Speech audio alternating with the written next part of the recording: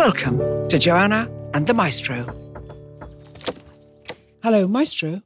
Now, Stevie, I've got to ask you an odd question. What's your most embarrassing moment as a conductor? Well, I think the most possibly embarrassing thing that could happen, because I have a great fear about it, and I'm sure a lot of others do, standing at the door, ready to go onto the platform when the entire orchestra can see you and the audience can see you. I check my flies, because the last thing you want to have happening is to go onto the podium and your flies, I'm afraid to say it, are at eye level for everyone in the orchestra. Already it's turning into a very different show. Steve. Never happened. No, thank you. I'm very careful. I'm stopping you there. If you have a query for me or the Maestro, we'd love to hear from you. So do get in touch with us on hello@joannaandthemaestro.com. And that's it. Now, back to the programme. I love this. Christina Coquina Taylor's written in. She says, so my question to you, Maestro, so this is you, Stevie, is when that dreaded moment comes when something goes horribly wrong during the performance, has there ever been a time when you've had to stop and start again, or do you power through and in the show must go on kind of way? You want to do each performance justice without jeopardizing the piece.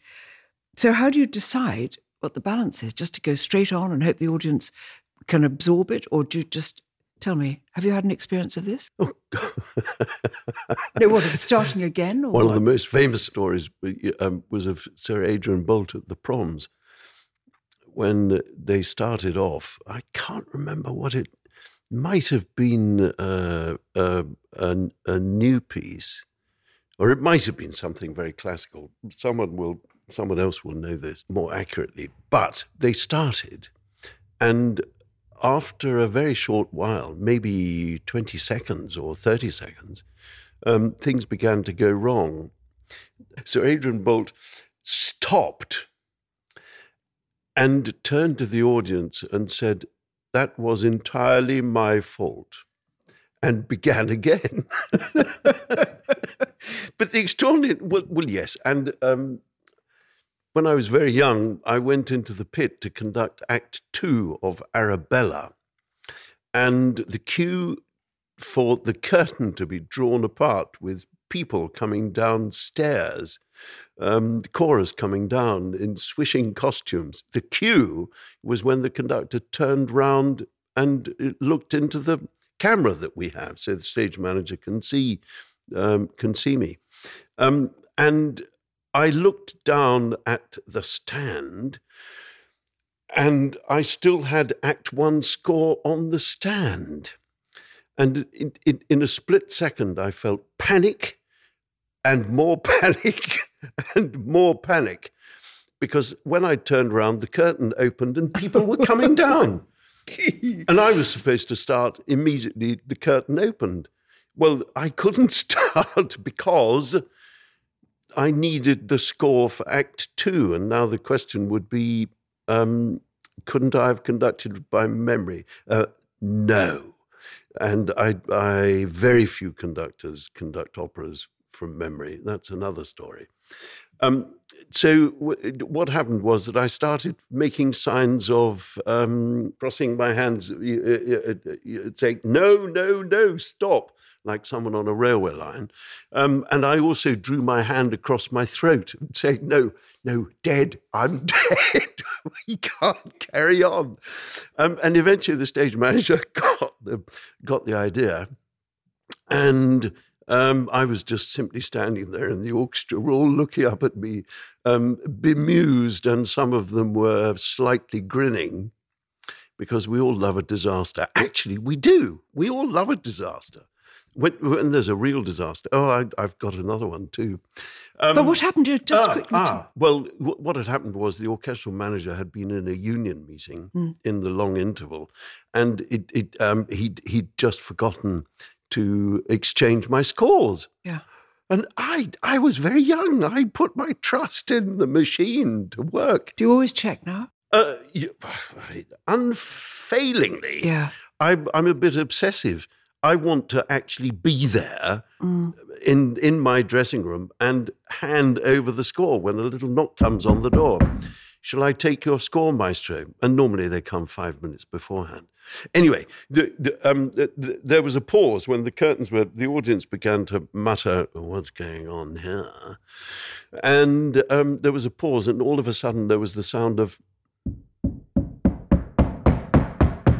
the orchestral manager running down the stairs behind the pit and and the score was handed by players, and off we went again. And the other strange thing, it's not really a disaster, but it was in the middle of Capriccio at Grange Park Opera down in Hampshire. There's a big scene when La Roche is talking about disasters that happen on stage, like the set falling down or something going up in a blaze. And in the middle of this scene, the fire alarm went off, which brought us out into hysterical giggles. But there's nothing you can do when a fire alarm goes off in a theatre. It takes everybody over, and some people say, "My God, it's a fire!" and start running for the aisles. The orchestra it sort of stood up and thought, this doesn't happen very often, and made their way very slowly out of the pit. And I followed them, and we went out and did the roll call, and then we came straight back in, and. It was me, the stage manager came out onto the stage and said, where would you like to go from? And I said, well, let's burn Carthage again. And so we started again. But look, in the middle of a performance, if, for example, a soloist suddenly forgets, and this has happened to me, They lose their way. This was a performance of recording, actually, broadcast of Tchaikovsky's violin concerto, and the soloist just lost their way because they always play from memory, and this is not unusual. What actually happens is that. We play on. You play on until some semblance of just coming together brings us all back into the right place. And on this occasion, I found myself looking at the violin soloist and thinking, if the soloist shows signs of wanting to stop, then I'll stop. But actually, the soloist simply nodded, and I knew that we could go on, and all came together again. Quite often, people in the audience don't even know it's happened. If you do things with enough confidence, that's you right. carry them with you. But look. In the theatre, for example, this can happen, can't it? When people forget their lines. When everything from props aren't there, this. things happen, things go wrong. And what do you do? You see, I think you work on round it. I mean, we're slightly different because we're not instructed by the metronomic beat of the piece of music. I mean, yes, but the different. No.